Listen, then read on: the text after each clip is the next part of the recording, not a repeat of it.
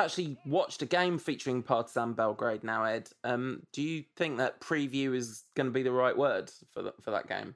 Well, we're experts, aren't we? Yeah. Okay. All right. Okay.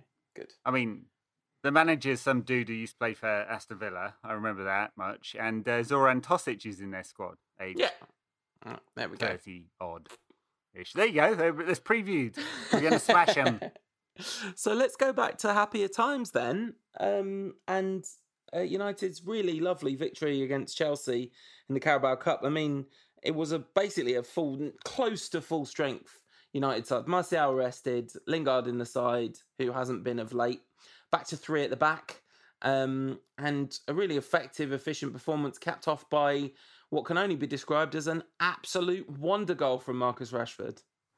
Yeah, the goal was definitely the best part of the game. I mean, United played the best they do play under Ollie, which is trying to take advantage of transitions, trying to win the ball high up the field, not having too much possession, 30-something%, I think you said, which coincidentally is about how many points we're going to finish on this season, I reckon.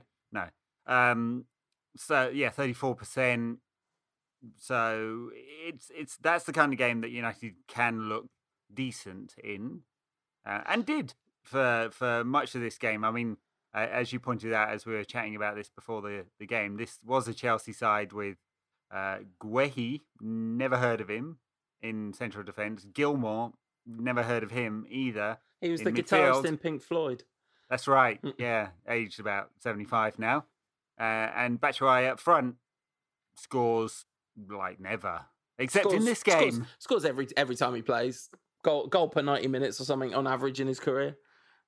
Yeah.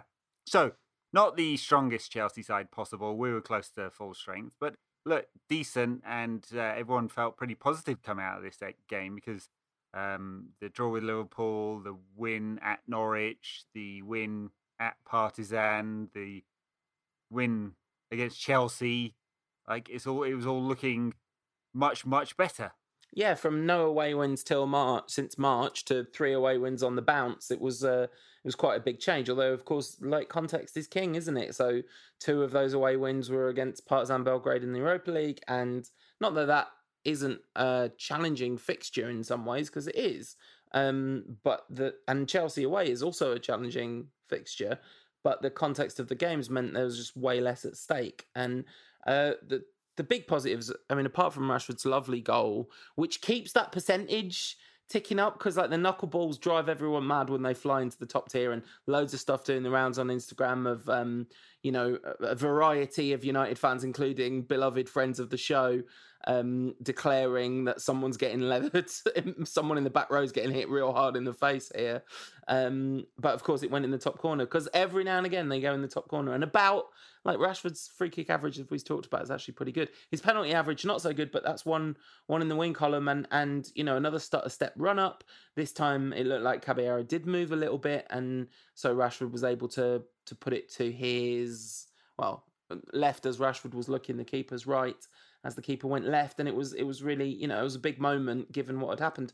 And I thought it was a big moment to concede an equaliser and still kind of have the conviction to come back. That free kick was not exactly out of the blue. We looked, it probably did look the team most likely to get a winner, I thought, in that game. Maybe a bit red-tinted spectacles there. Yeah, I mean, a little bit. I mean, it depends. I mean, if this was Jose Mourinho in charge, he would be arguing that United were in control of the game. So that Chelsea were creating chances, but not great chances, and United were dictating the pattern of play.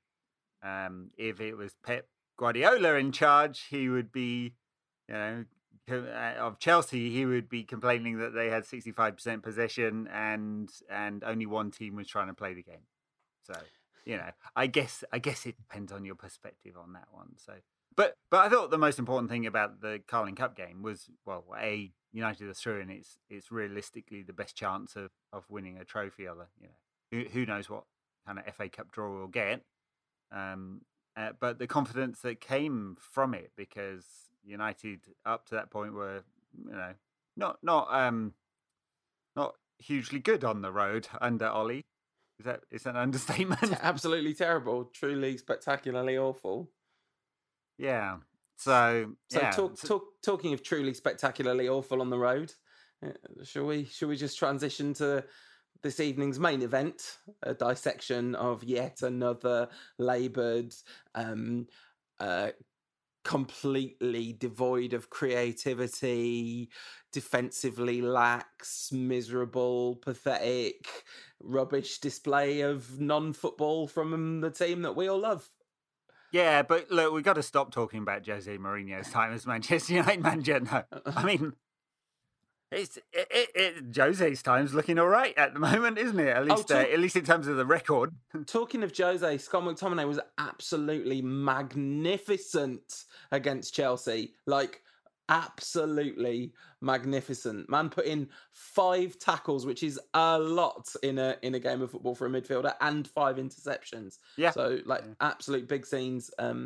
It has been shared with me that he has been called in some sections of United support McTominay and also McDominate, which is a hard not to love. Yeah, although it sounds kind of wrong. Underground Glasgow club of some kind. Yes. Your kind of place, yeah. Look, McTominay's been widely praised, and rightly so. I think in recent times. I mean, I guess we've got to be careful not to go from, look, this is a young player who's progressing really rapidly, and there's a lot of praise for that, to suddenly turning him into Roy Keane, because he's still not that yet. But he's been getting better by the week until the weekend game. Although he wasn't the worst of the bunch. He didn't have this same kind of dominating performance against Bournemouth as he did against Chelsea. But then neither did anyone. So 20 minutes into this game, I messaged you and Tom saying, I think United look really good here. I think we look really, really well organised with the ball. So this is I think probably the first time I've been able to say this all season. First 20 minutes of that game, every time we went forward, there were midfielders breaking to support the attackers. The attackers were not miles away from each other. They weren't all getting congested in the same areas. There was movement and intent up front. Once again, we have O-ring theory to thank for nothing really coming off in that period of time, and then they just, I mean, once Bournemouth kind of deserved their goal in a way. They sort of like kind of got themselves back into the game. That last period of the first half was quite scrappy in a way that was absolutely horrendous. It is, we're going to annihilate United here, but like I wouldn't want to go to the shops in that weather, let alone try and be a professional who's good at a sport in that weather. And it was a very low quality game in general, not just from United. But I mean, once we went 1-0 down, it was a truly feeble effort, wasn't it? Not in terms of not trying. I want to make that clear. Like, these are professional athletes who are trying, but devoid of quality, devoid of ideas, devoid of any kind of attacking consistency. Just utterly miserable. Yeah, just looking at the numbers from the first 20 minutes, and your impression rings fairly true. 4 shots, just the 1 on target, 100 completed passes. So dominant by 30 or 40% in terms of possession there, percentage points against Bournemouth. So well on top. But yes, I think from there on, it was truly as bad as it gets this season, or perhaps forever under Ollie. You mentioned O-ring this time, not Ashley Young, but Andres Pereira. He's inheriting the mantle. What insult is the best one for him? Not quite a competition winner, but he's looked so out of place. He made 15 completed passes in his time on the pitch. Obviously, he came off early. Just 15, and he's United's number 10, supposedly the furthest forward player, the one who was supposed to be the creative fulcrum of the United side. 5 completed passes in the final third. And it's you said what insult is suitable for him, and I think he doesn't deserve an insult because, again, there's no lack of endeavour there. Like, one of the most frustrating things about Pereira at 10 is he gets into the right position a lot. Like a lot of things are trying to come through him, but it's not coming off. And I think I'm not sure what his ceiling is, but I also do think he is spectacularly out of form as well, and that is really difficult. It's very difficult when everything starts slipping away from you. So I have some sympathy for him, but his performance levels are absolutely atrocious. Well, he got some praise recently. Was it the game against Liverpool where he played sort of more defensive forward, trying to win the ball back, got a few tackles in, a few interceptions, ball recoveries and stuff like that. So, yeah, I mean, that supports your thesis that he's trying. He's just not very good, or not much of it's coming off, or both. Yeah. I mean, that would be my guess. My non-expert guess would be it's both. He's not very good and he's very out of form, which is that's a devastating combination, isn't it? That's really bad. And he's in the team because the other two real options at number 10 are Juan Mata, who I don't know if a man could get slower than Juan Mata. But he's got to go in January, Mata, right? He's got to... Well, they just gave him a 3-year contract in the summer. Wow. They just gave him a 3-year contract. This club, I mean, it's average from top to the right to the bottom, isn't it? Yeah. So, and then Jesse Lingard, he hasn't scored a goal in 15 months. Got an assist though the other day by knocking it sideways to someone for a wonder goal. He played all right against Chelsea, actually, Jesse Lingard, having not been good for a really long time. Not that he was fantastic or anything, but he was all right, which made a nice change. But yeah, Pereira, I mean, there are options like, play Greenwood, play another authentic 4-3-3. Like you mentioned, you play Greenwood on the right, James on the left, and Rashford at number 10. You mentioned he played a lot there as a young player, and he certainly puts the defensive shift in, and I'm not sure listen, he's not a traditional foot on the ball number 10, but they don't really exist anymore, hardly. Although Chelsea have weirdly got a load of them, and Leicester, but they don't play there. But anyway, yeah, the Pereira thing is a huge issue at the moment, and it's not a scapegoaty thing. It's not a personal thing. It's just the reality of you look at this United side and say, where are the problems? Well, all over the pitch. Yeah, Rashford and Martial are flaky as anything. Like on their day, they're both genuinely world beaters. Genuinely, that's not an exaggeration. We saw Rashford's free kick. There's not that many people. Literally, there's not that many humans in the world that can do that, and he's one of them. Martial, we know what a devastating striker he can be. Even including this Bournemouth game, if you look at his goals per minute record this season, it's excellent.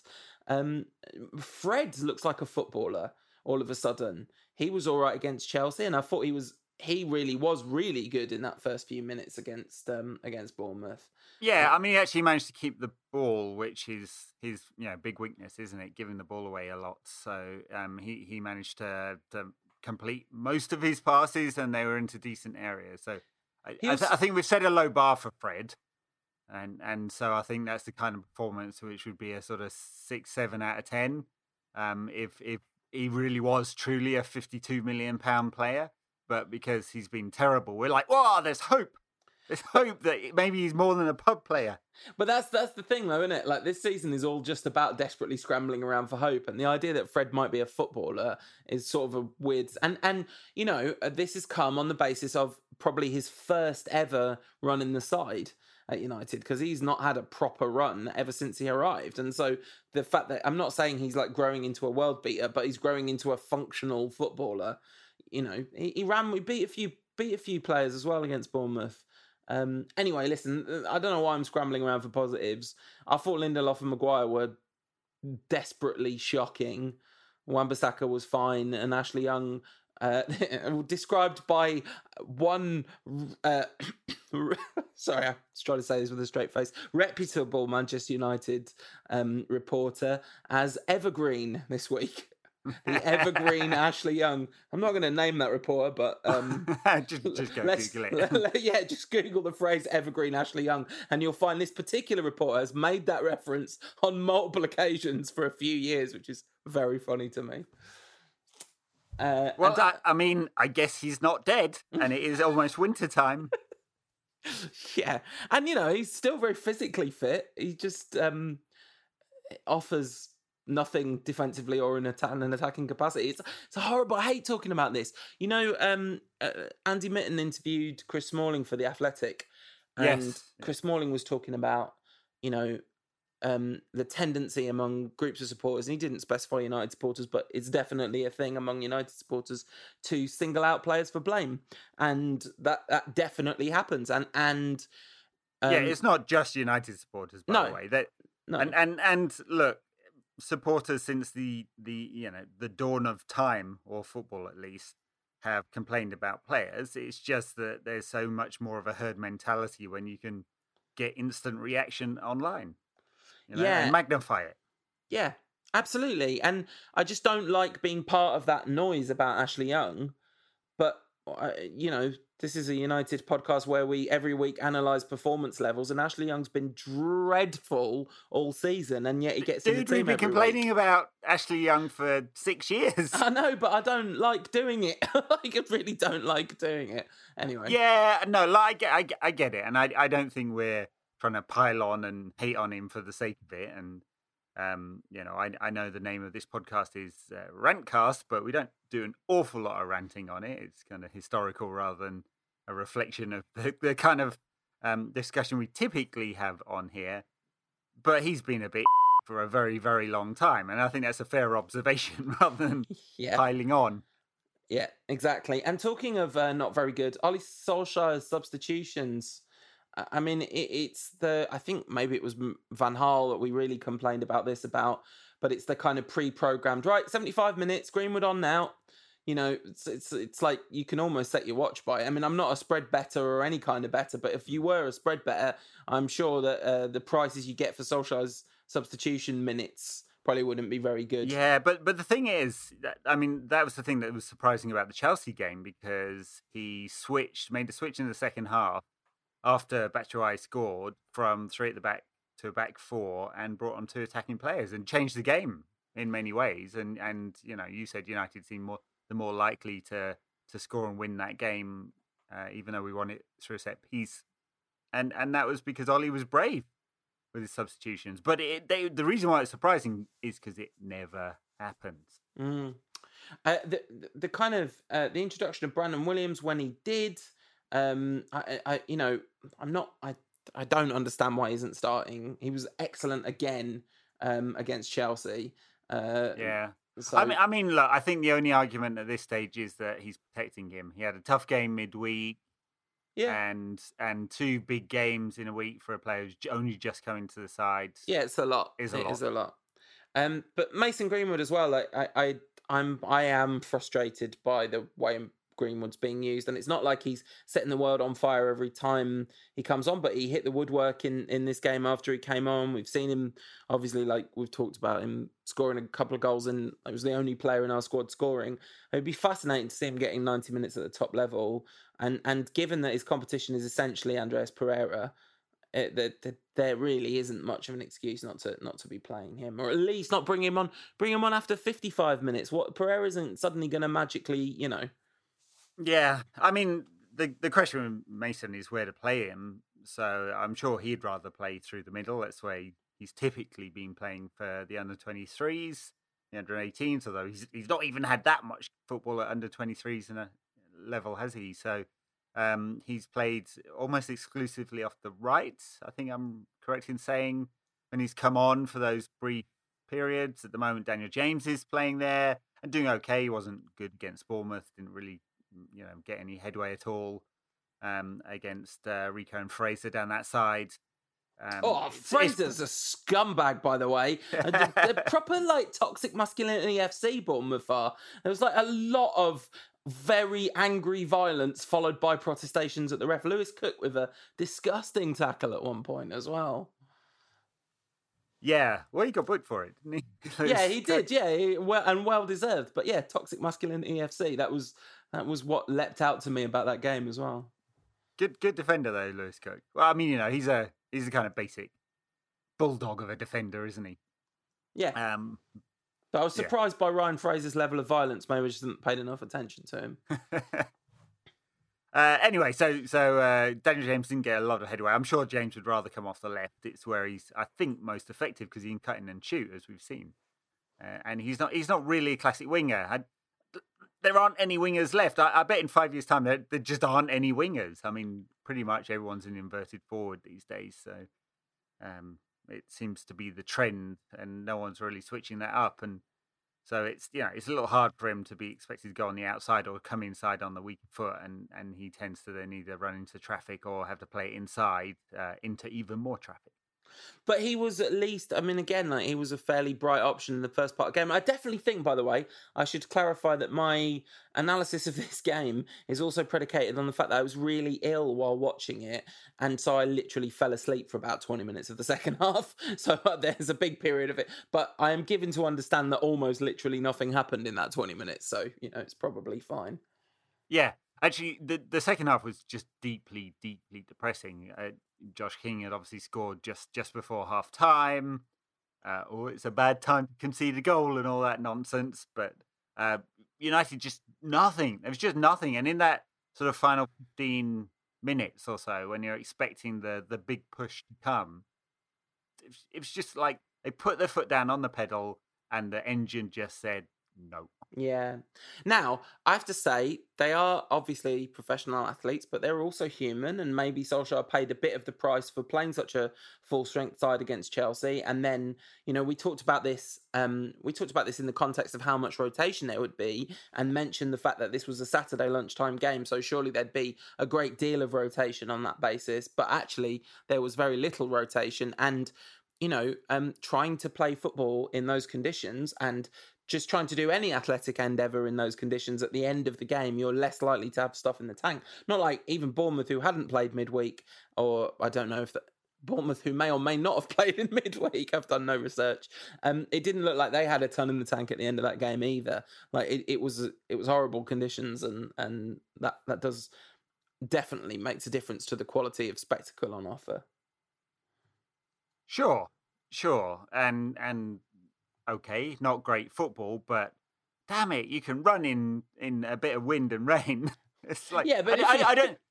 There's just nothing happening from United, and it's not like I think it's a shun, SHUN, or a lack of effort or anything like that. It's not. I think it's that, but they were just not able to ratchet up the intensity, which is what you would expect. Yeah. And a team chasing a like it was the kind of performance that if you didn't know where United were in the table or anything about previous results, you'd go, that looks like a relegation team.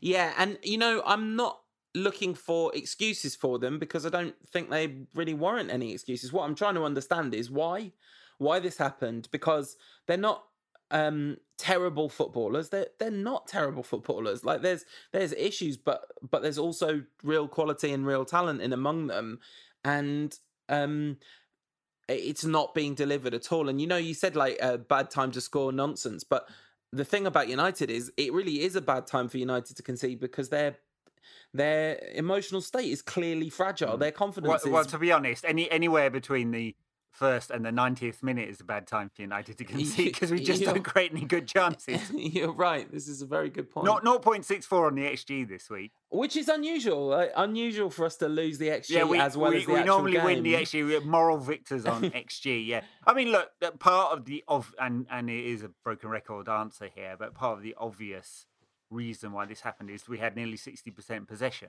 so we look much better when we're looking for balls won in the second phase, high up the pitch, or breaking in the transition. Scored against Norwich. Daniel James, wonderful ball beating three players, but it was from a quick break and a transition. Yeah, and every decent performance is basically in games like that. Hardly ever managed to dominate a game in terms of possession, win looking good. No, I cannot remember the last time that happened.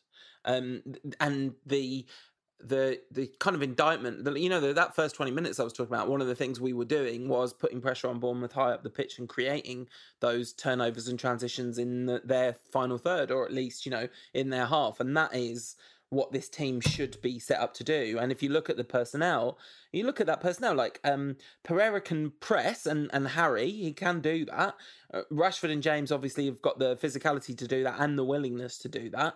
McTominay and Fred behind them, that is actually a unit that can win back the ball high up the pitch, and they were doing a lot of that early in the game, but they just stopped. It just isn't. It just does not look like a very well drilled team at all, and so when a team does not look well drilled and is desperately short of confidence, and there's nothing happening with in-game management, like, hello, and they've appointed on a wild whim a beloved figure with absolutely no proven experience at this level. I mean, I think there might be a fairly obvious problem that we haven't really talked about very much because of how much we love the obvious problem. Yeah. I mean, 48 games in now. When's a fair time to start making judgments? Look, there's obviously there's lots of nuance to this one. You don't find much of that on Twitter, obviously. I mean, it's not a place that does well for nuance. But he doesn't have a good squad. He didn't get everything he needed in the summer. The club has been quite happy to be let it known that Ollie was happy with the changes. He wanted Sanchez and Lukaku out. And rightly so.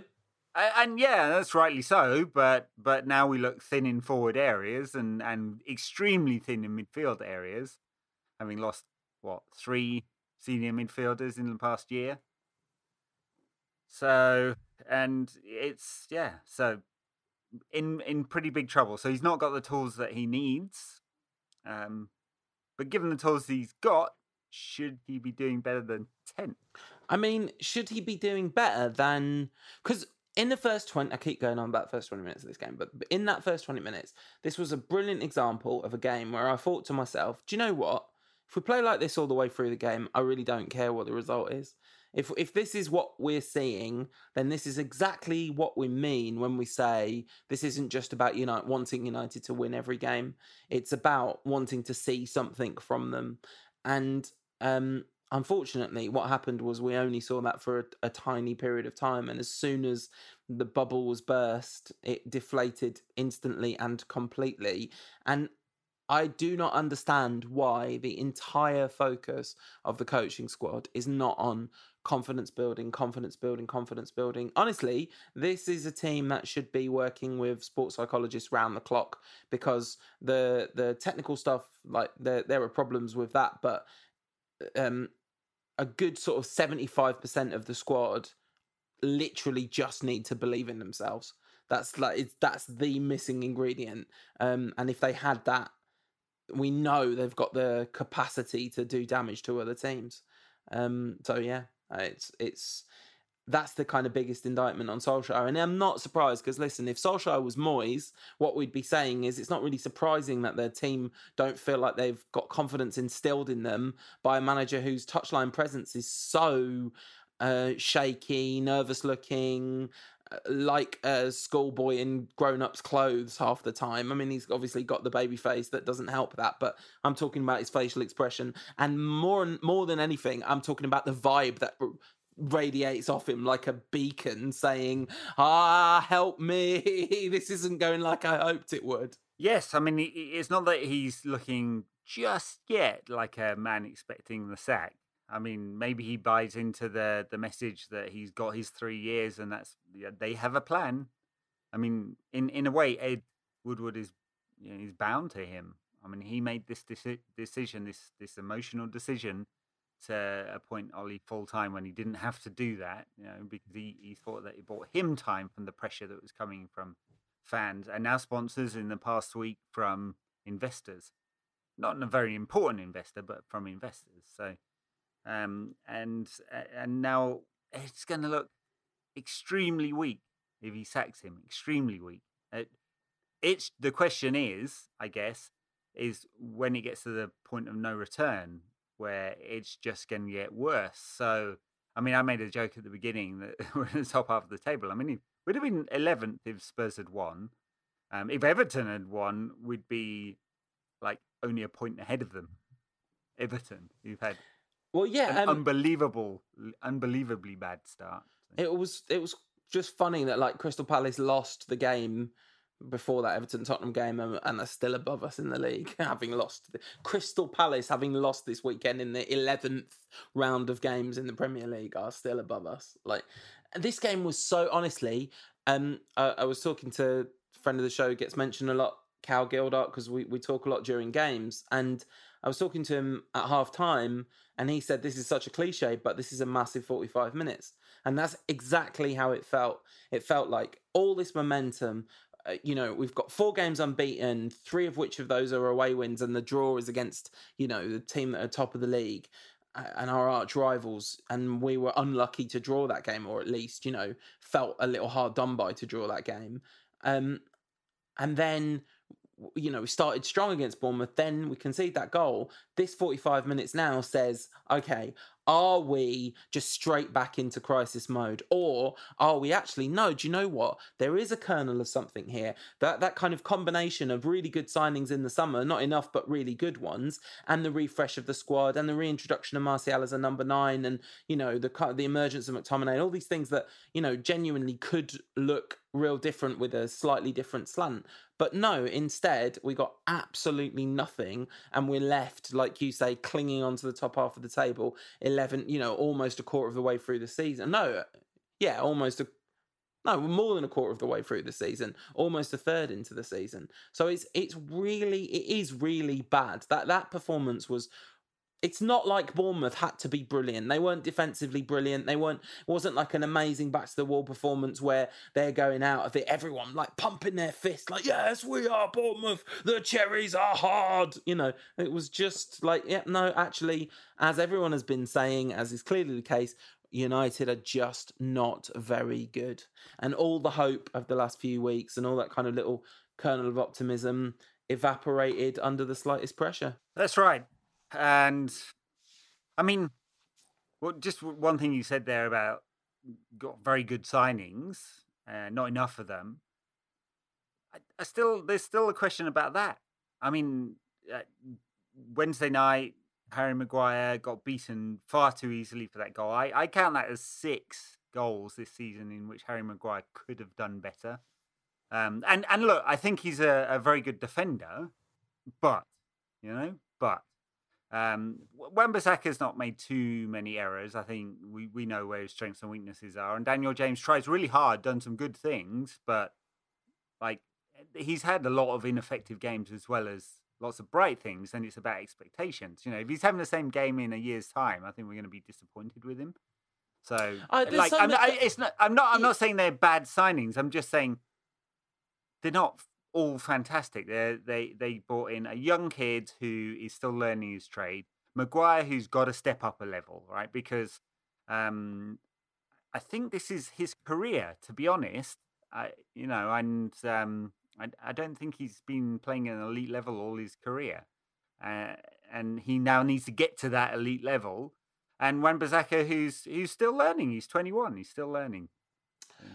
Yeah, and I guess to be clear, like I was kind of deliberately painting the rosiest picture of events like that we could be seeing, rather than saying definitively these are 3 excellent signings. Although actually, that is more or less my position on them. Is that this is the best summer transfer business United have done for a long time in terms of incoming.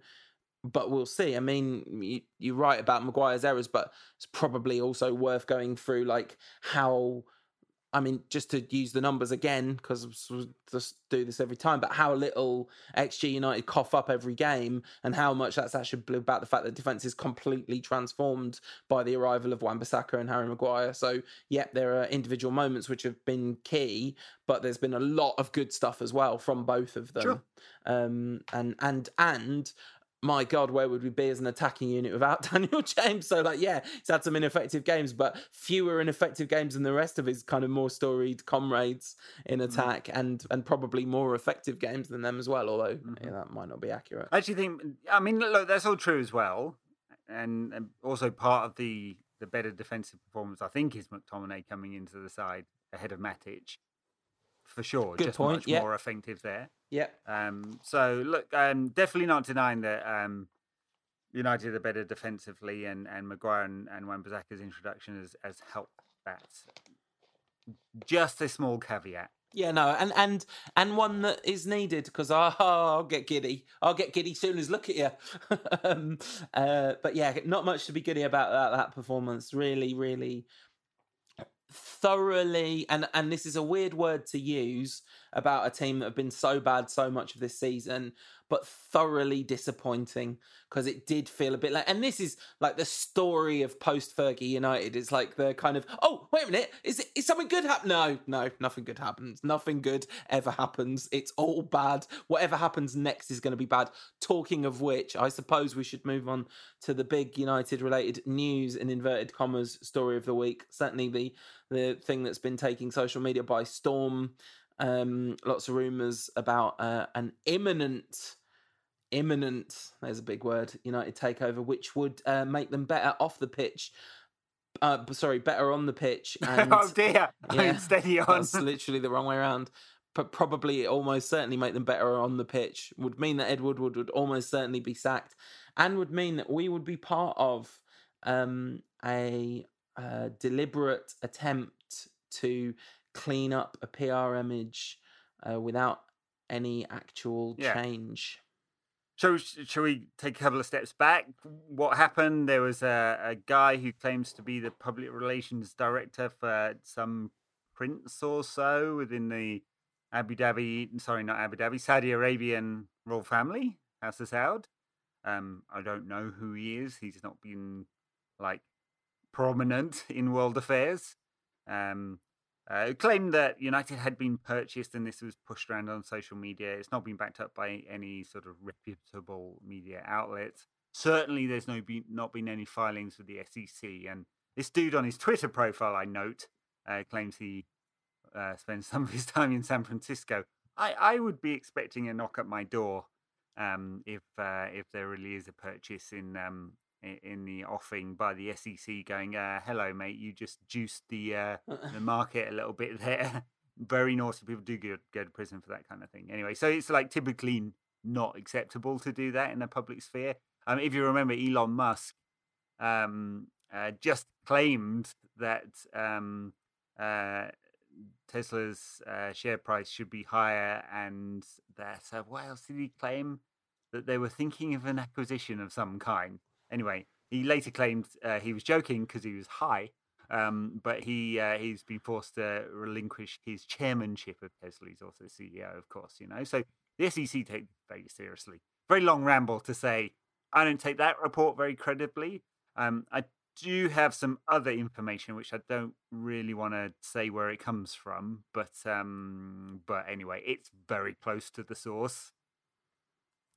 Extremely close to the source. Just to say that not that a purchase is imminent, but that the appropriate construct for a purchase may be in place. Yeah, so if you get what I mean.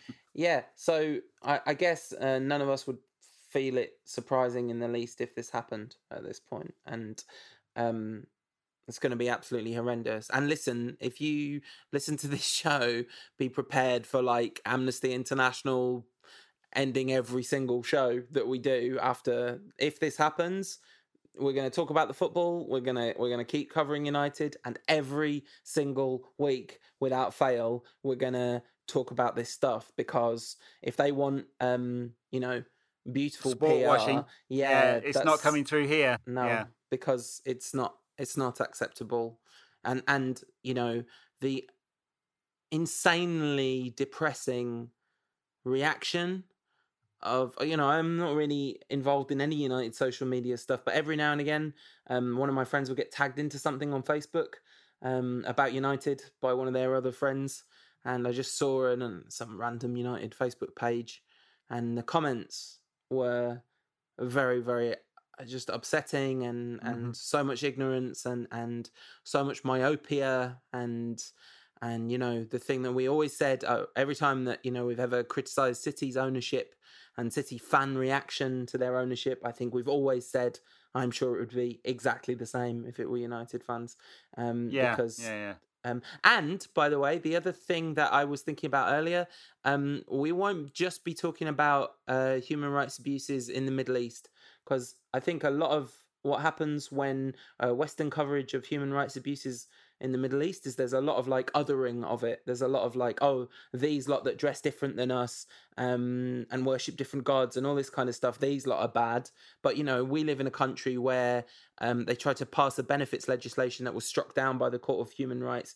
We've just seen absolutely shocking human rights abuses to the Windrush generation sure, in this sure. country. And sorry. And sorry, I'm not trying to cut you off. Yeah, and that's all very true, and we could talk for like an hour a week on the injustices of the world, for sure. So, look, narrowly related to Saudi Arabia, if they take over, it is a series of things that we need to talk about. Which is a war in Yemen and the complete disregard for human life there, a million starving, 100,000 dead or displaced, like no medical supplies or food aid getting through, and then related, the place of the UK, in particular, government in supplying arms, and then we can talk about other stuff. So it's interesting when you were kind of going on to list some of the bad that happens by Her Majesty's government in our name. I get that quite a lot on Twitter when I point out why I would be so uncomfortable with the royal, Saudi Arabian royal family taking over, which is like, well, look at your country, the kind of whataboutism argument, and I kind of understand where people are coming from, I guess. But it's kind of irrelevant. So at the moment, the UK government does not own Manchester United.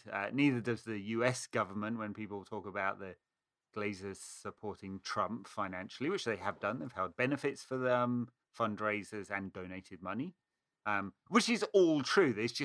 There is a difference, and I wouldn't go to claim that the UK government has a great human rights record.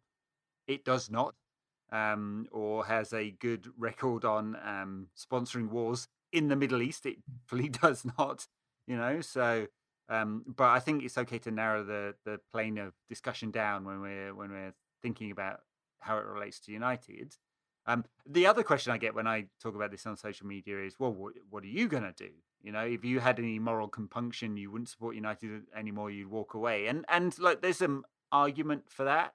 I think there's an argument for having done that in 2005, I guess, which a lot of people did do. There's also, I think, it's possible to compartmentalize and say, look, I want them to win on the pitch. I just hate the scumbags who are in charge of our team. It goes to a different level when it's the Saudis, because they are using it not because they're low rent businessmen like the Glazers who are trying to make a quick buck and would rather the trade off of spending money versus getting dividends to be on the getting dividends side of things. Yeah. Whereas the Saudis want to use an institution like Manchester United, 141 years old, to go, hey, look at this lovely shiny thing, and not our atrocious human rights record, classic sport washing. And so the reason, just to address your first point there, the reason why I think it's extremely important that we do, I'm not sort of like saying every time this conversation comes up, it has to happen, but that we do set the context of understanding that we live in a country, and certainly like our American listeners live in a country where the general tenor of assumption in popular culture and the media is that these are the good guys. I mean, we are in the West, so that's the popular culture we're presented with and consume. Get it? Yeah. And neither of us think like that or feel that way. And I think it's actually quite important, not every time, but to kind of almost preempt the whataboutism, to say the reason that we're talking about this is because of the state ownership of United, not because of some sort of agenda. I mean, listen, I remember in the early days, the early United rant days, all those comments of like the Glazer stuff is just anti-Americanism and all that kind of stuff, which it never was, never could be, never will be. Like, it's all about the facts of the case and the specifics, and so yeah, this is just about recognizing that, like you said earlier, we're called Rantcast, but we've always tried to be a place where nuance is part of the conversation. And I actually completely understand how somebody from a part of the world that is kind of demonized, more not just demonized about the facts, but demonized more broadly and culturally, actually would be very understandable for them to say, well, what kind of ivory cloud are you sat on?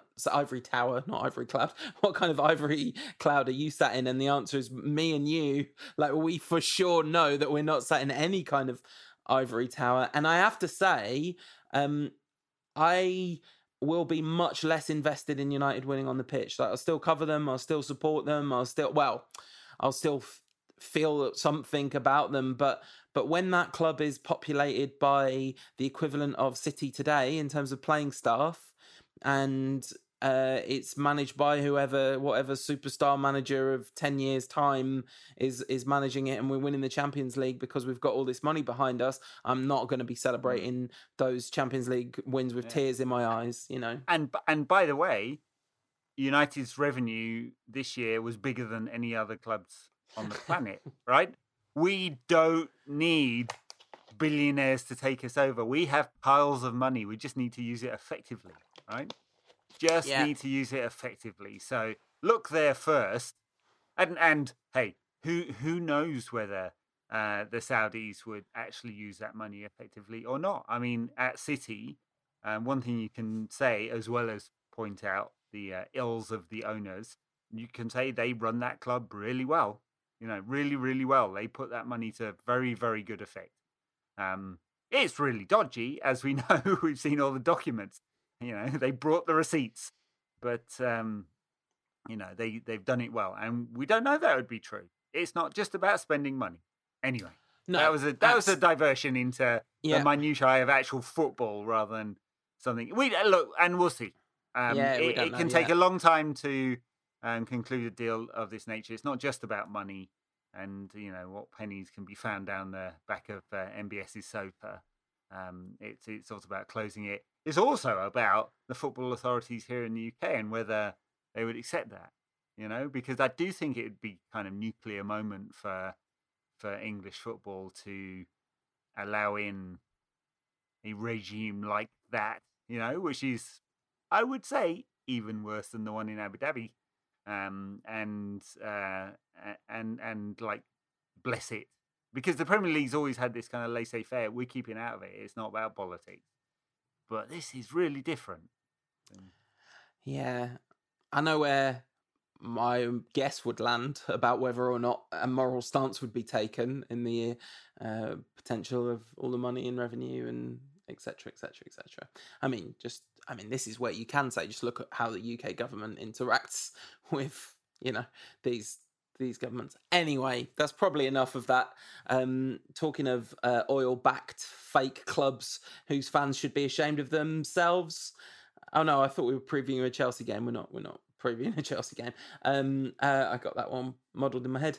We're playing Partizan, it's the Europa League. We've officially taken a position of disrespect towards that tournament. And then it's Brighton, who are not going to be... This is like, you look at the fixture and go, oh, Brighton and Hove Albion at home. Well, maybe we'll get, that is a good fixture. We'll get back to winning ways with that one. But I don't know how we look at that after that game at Bournemouth with anything other than, slight fear. I mean, Brighton in absolutely excellent form since losing to Chelsea 2-0 at the end of September. They've beaten Spurs 3-0 at home. Oh no, they lost to Villa. I thought they won that game, but they beat Everton at home, and then they beat Norwich at home. So they've not been so good away from home this season in general. They even lost to Southampton at one point at home, and I think their only away win at home this season has come against Watford, who are in an absolutely shambolic state. But they are a couple of points and a couple of places ahead of us. So favourites there, marginal favourites. They've scored more goals than us this season, obviously. They have done. I mean, they swapped manager in order to move forward, and they're sort of doing that. I mean, I don't know. I guess they are. I mean, quarter of the season gone. Yep. What would be a good finish for Brighton? Top half would be good, wouldn't it? Yeah. What would be a good finish for us, Paul? Top half. Yeah. I think the thing about Brighton is it isn't so much about just the number of where they finish in the league, is it? It's, Chris Hughton was keeping the relegation walls from the door, but the football was incredibly attritional and not a lot of fun to watch. And they brought in Graham Potter, who's got this fantastic reputation. And I think they've clearly invested a lot of faith in him, and they're going with his approach, and it is paying dividends, because won 4, drawn 3, lost 4 is a pretty good start for Brighton, and to have 15 points from the first 11 games, they'll be to be already 7 points ahead of the relegation zone, and only 8 points off fourth. They'll be pretty pleased with that, and they're going to be a threat, because Potter's a smart manager. Clearly, I'm not an expert in his career or what he's done, but he's clearly a smart manager, and that means that they're going to probably play fairly conservatively against us at home, which probably means we're not going to be able to score a goal.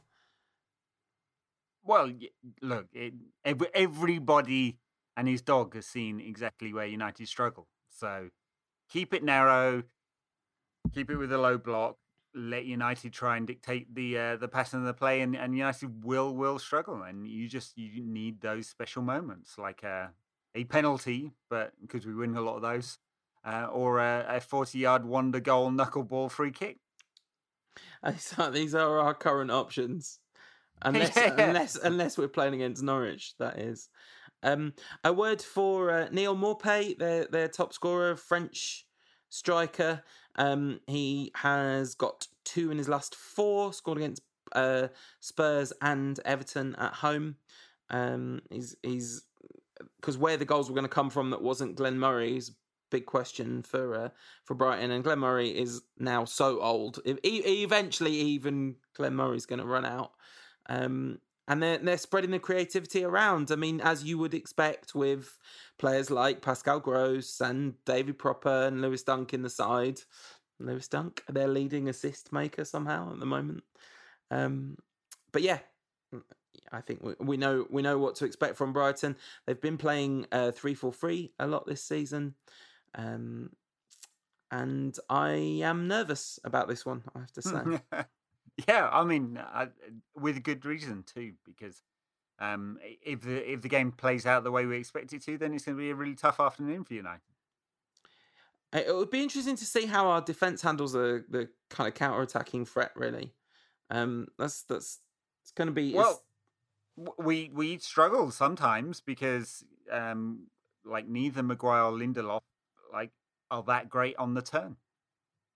So Lindelof wasn't, and Maguire never has been. So it's 2 weaknesses in those 2 players. So it's certainly possible to put United under pressure in transition.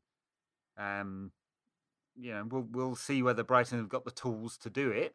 Yeah.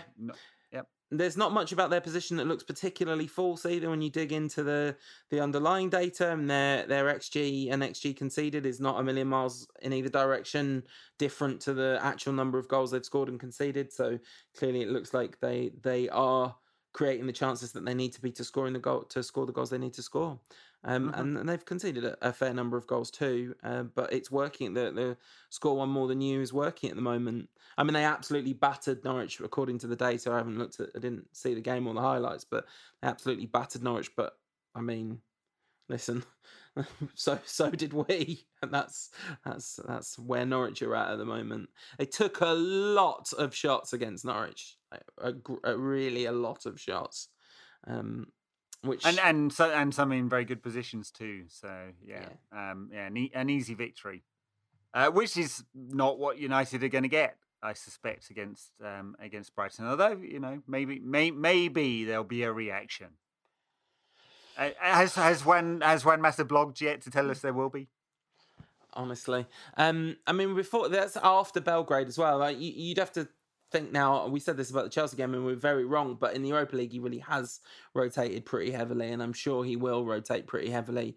And he's going to need to too, because like in the Friday press conference, I think it was Wan-Bissaka, Maguire, and Rashford were all doubts for the Bournemouth game, and now they all played, but. Muscle injuries are only a fraction away, aren't they, from basically every player in the United side, it would seem. And I think you sent a thing around saying that Pogba, we're talking about December before Paul Pogba was back. Yeah, and he said he's still got 2 weeks of rehabilitation. So after the international break, and then he probably won't be ready straight away, although he is one of the players that seems to be fit quite quickly after the kind of period of physical rehabilitation. So, we'll see. But early December, it looks like. Right. So good long way off. So I guess before we finish the show, we should connect with our deeply beloved listeners and take some Twitter questions. Hopefully not about the ownership, because I guess we've probably covered that. We've kind of covered that one. Lucas_M United, friend of the show, I guess. I guess that's mean. Friend of the show. He asked a lot of questions. If Ollie isn't the answer, who is? Well, I was just looking at the latest odds for next Manchester United manager. Allegri is 5-2 favourite.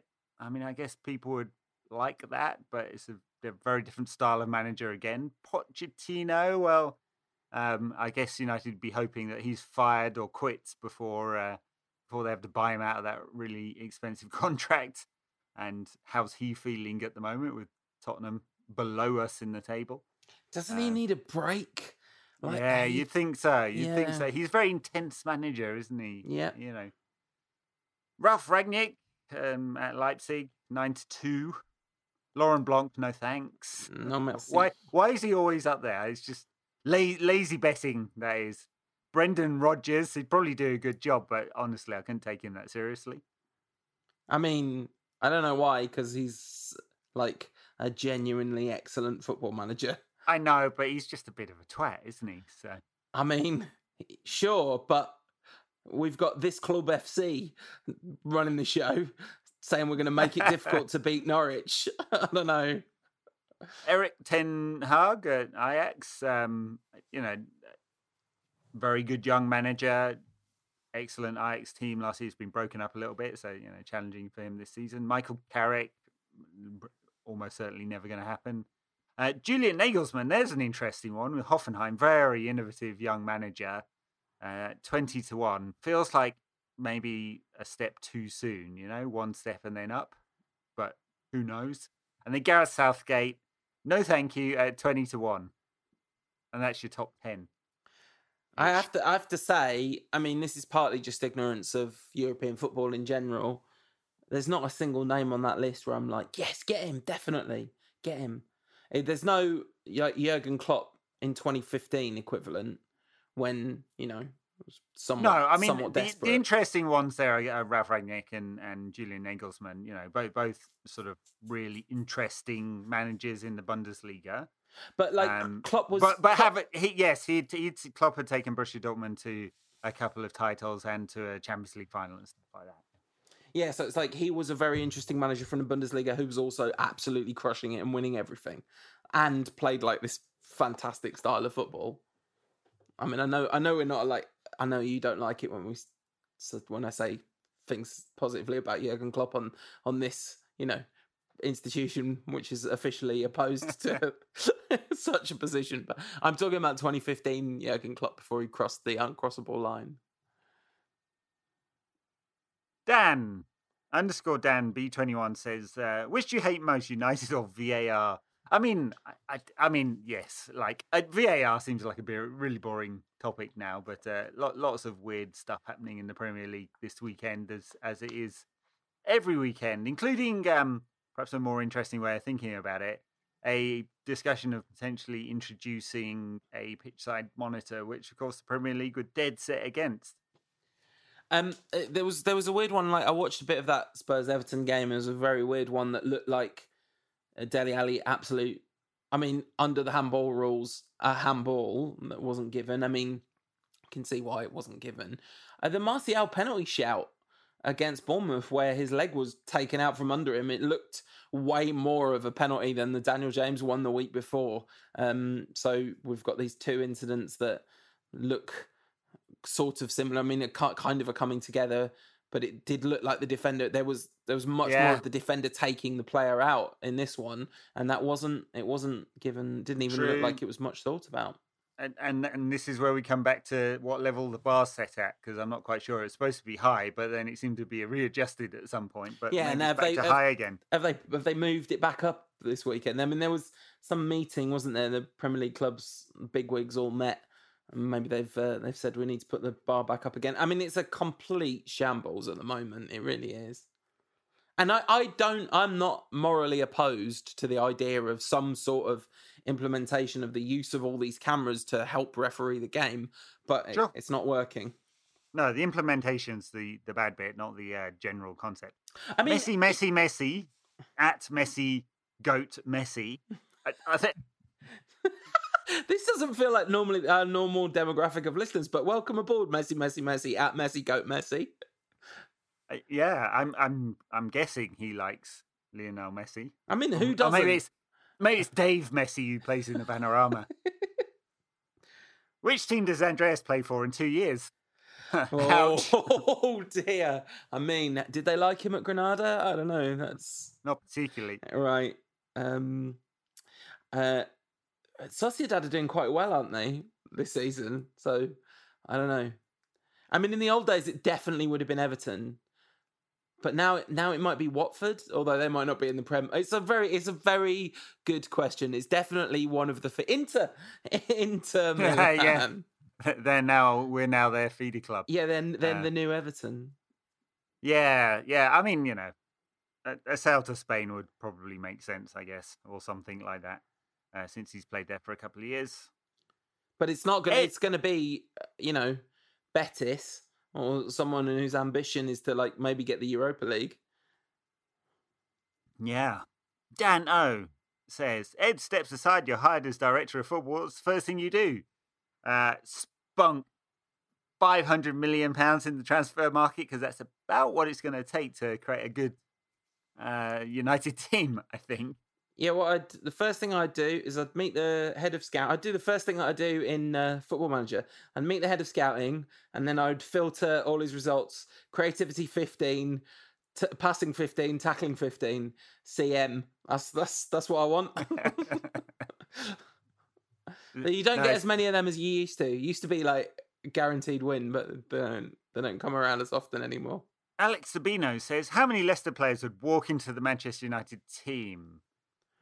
Good question. So, shall we have a look at the top Leicester players? Jamie Vardy, your favourite, Jamie Vardy. Would he get in the United team? Yeah, Patreon backers will have heard our little debate about Jamie Vardy last week. I'm instantly, obviously, Jamie Vardy would get into the team. 10 and 11 this season. Iose Perez, not sure about him. He wasn't that good when he was at Newcastle. Euro Tielemans, yes. I mean, he'd be a very good foil for Scott McTominay. James Maddison, yes. Obviously, Andreas in the bin. Ricardo Pereira, right back, no. And Ndidi, yes, as a holding player. I mean, I don't know about in the team. Yeah, no, I mean, I like him a lot. He likes to tackle, does Ndidi. Yes, indeed. Ben Chilwell, 100%. Yeah. Soyuncu probably would, actually. I mean, he's been a great replacement for Maguire. I mean, sort of people at Leicester, and already talking in terms of him being better than Maguire. So I'll tell you who Harvey is. Barnes, very nice young midfielder, but I don't know whether he'd walk. Well, hang on a minute. I mean, how many Leicester midfielders can we get into our team? You'd be playing him like attacking midfield, right? So he's played off through the centre or off the left, and he wouldn't play through the centre because we'd play Tillemans there. So no, we'd play what's that, Maddison there. And I'm keeping Rashford just about in the team. Yeah. Oh no, got to play Martial there because Vardy's playing up front. I'll tell you who you haven't mentioned, who is definitely better than Harry Maguire, and that is Johnny Evans, the Premier League's finest centre back. That's only just a joke, by the way, me saying that Johnny Evans is the Premier League's finest centre back. Virgil van Dijk is not having a very good season. Well, true. So there's 5 Leicester players there who I think would definitely walk in. And then there's a question mark around Soyuncu and Barnes. Looking down the list, no, I don't think there's anyone. I mean, Hamza Chowdhury is a very talented young player. I don't think he's necessarily walking into the United team. He doesn't walk into the Leicester team. So we're not having anyone that doesn't get in the Leicester team walking into the United team. We're not quite there yet. Not far off, but not quite there. How far we done fell. Yeah. Pretty desperate times, isn't it? Leicester going 3rd after today's games. Going very well indeed. Yeah. Adashi says opinions on the season so far. Just listen to our previous 10 podcasts this season. I think it's been bad. That's my opinion on this season so far. Bad in my opinion. I mean, just add a modicum of criticism to your analysis there, Paul. It could have been worse. Yeah, it's true. We could not be looking like getting through the Europa League group stage and still be in the Carabao. I really liked, talk of review of the season, I really liked Marcus Rashford's free kick a lot. Like, I liked Marcus Rashford's free kick about 3 games of watching United worth. Like, it kind of justifies 270 minutes, that free kick, just about. I mean, it was 11 out of 10. Absolute barnstormer. Yeah. That was. Yeah. I almost feel like we haven't talked about how amazing it was enough, but there's not much to say other than I watched it once, made a real big noise. Then I kind of thought in the second replay I saw, I thought it might have taken a deflection. And then the third replay, it was very obvious that it had not taken a deflection and he actually made the football move like that. I mean, that was Ronaldo against Portsmouth levels, no question. Oh, sure. And people have made a lot of that comparison, yeah. There's only 2 angles it's worth watching that one from. I mean, it's okay from your standard TV angle. I mean, it's very good. Directly behind, where you can see the ball doing all sorts of weirdness. I mean, that's a googly, isn't it? You know. Yeah, it's a wrong one, fully a wrong one. I mean, it goes left, then right, and then hard left again. Like extremely up and extremely down, which is very pleasing. And then the sort of fan angle and just the noise the United fans make. And there's one that is like, don't shoot. Oh! Yeah. And the thing that I love about the kind of collective sound is you can hear that O is the first letter. Because, you know, sometimes a goal is celebrated with a collective, yes! And you can hear the Y, but you could definitely hear the, oh, yes! Like, there's definitely the O is in there first. Beautiful noise. The wife's taking the kids says, should Ollie give the receptionist more Norwegian biscuits? It was chocolate. It was Norwegian chocolate. Look, why not? Keep the receptionist happy. You might keep your job for another couple of weeks. Adam Arbogast says, should Gomez get a running game since Pereira, Lingard and Fred aren't impressing much? I mean, I kind of feel that actually what should really happen for Gomez's development is he gets a loan. I don't think that every week in this team. We've said it every week, and I think dumping him in this team now and expecting him to suddenly turn it on is just unfair. You know, people will be trashing him very quickly. Of course, bigger thing to think about with Gomez, his contract runs out in the summer, still not signed up, and this week Tahith Chong's agent said like the terms and the sporting plan aren't right, and he's not signing until both of those 2 things are met. I mean, the terms, like, he's going to make loads of money over his career if he's good enough. So I'm sure they'll work that one out. The sporting plan, that's a kind of interesting thing to bring up, isn't it? Because without a sporting director, how do United have a consistent sporting plan? I mean, Nicky Butt's part of the picture here because he's the man. I've forgotten his head of football development. Is it? I mean, it's a kind of weird job title. His role is basically helping young players like Chong make their way into the first team, right? So part of the technical director's role is, well, what's your 3 to 5 year plan on transition of the squad and each individual player? And I guess in the terms of, in the scope of Butt's role, it's okay. And what's your development from under 16s to 18s to 23s? And typically they would have a plan. It's this many games at this stage and this many games at this stage, and then we'll look and we'll see where the development is. And sometimes that gets accelerated through happenstance or good performances. Yeah, absolutely. But it's telling that agents are starting to say. I mean, listen, I am not entirely convinced that Tahith Chong is of the level required. I mean, he's clearly a talented player, but I think Chong and Gomez, it's almost the kind of the thing that Arsenal fans are getting a lot of with Ozil at the moment, which is whoever's not playing.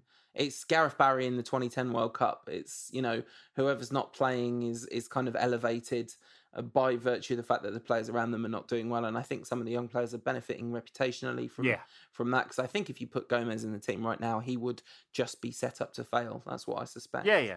I suspect he'd look a lot like Andrea, to be honest, and just not really be able to take hold of a game. Nathan McGarren says, "Would you expand Old Trafford or knock it down and start again?" Yeah, Great question. It's kind of interesting question because I've been to a lot of grounds around both England and around the world, since I get to travel quite a bit. And what's happened at some of the really elite grounds that are old, like Old Trafford is, and I mean parts of it are older than others, obviously, since various hodgepodge of expansions over the years, is that they kind of committed to refurbishment. So at Camp Nou and Bernabeu, Bernabeu spent a lot of money refurbishing, and there's been a plan for some time at Camp Nou to do a full refurbishment. And I have to say, if you go, it's a really bare bones stadium. Like, there's not much there apart from like the seats and the big bowl. There's a roof over a quarter of the stadium.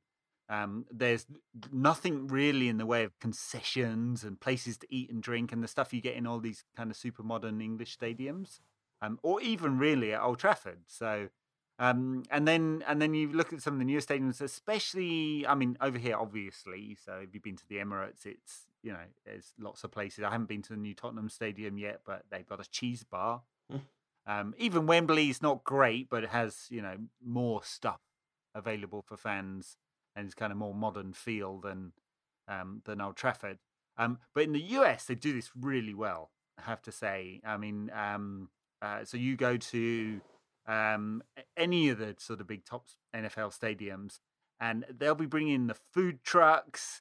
Like, you can get your Korean barbecue tacos there, no problem. This is craft beers. Disgraceful advocacy for gentrification here, Ed. By the way, like, I know. Are you like the consumer experience? Is that what you think? It's not really what I mean. It's about the fan experience, isn't it? So like, if you just want a bare bones seat and you want to get in and out and be safe, Old Trafford's fine. There's you can complain about the roof, as we have been doing for the last 20 years or so since they put up the North Stand, and its impact on noise. But like, if it's just a bare bones seat, it's actually better than a lot of stadiums because it's not that cramped. Yeah, I mean, it's the views, apart from obviously like the third tier and the North Stand. The letterbox view you get in the third tier is horrible. But but everywhere else is good. Got like a good view, but I think given the choice between like leveling off each side of it, because they can do it, because it's, as we've talked about before, it's not such a problem that it's near the train tracks as it used to be because of modern engineering and all that.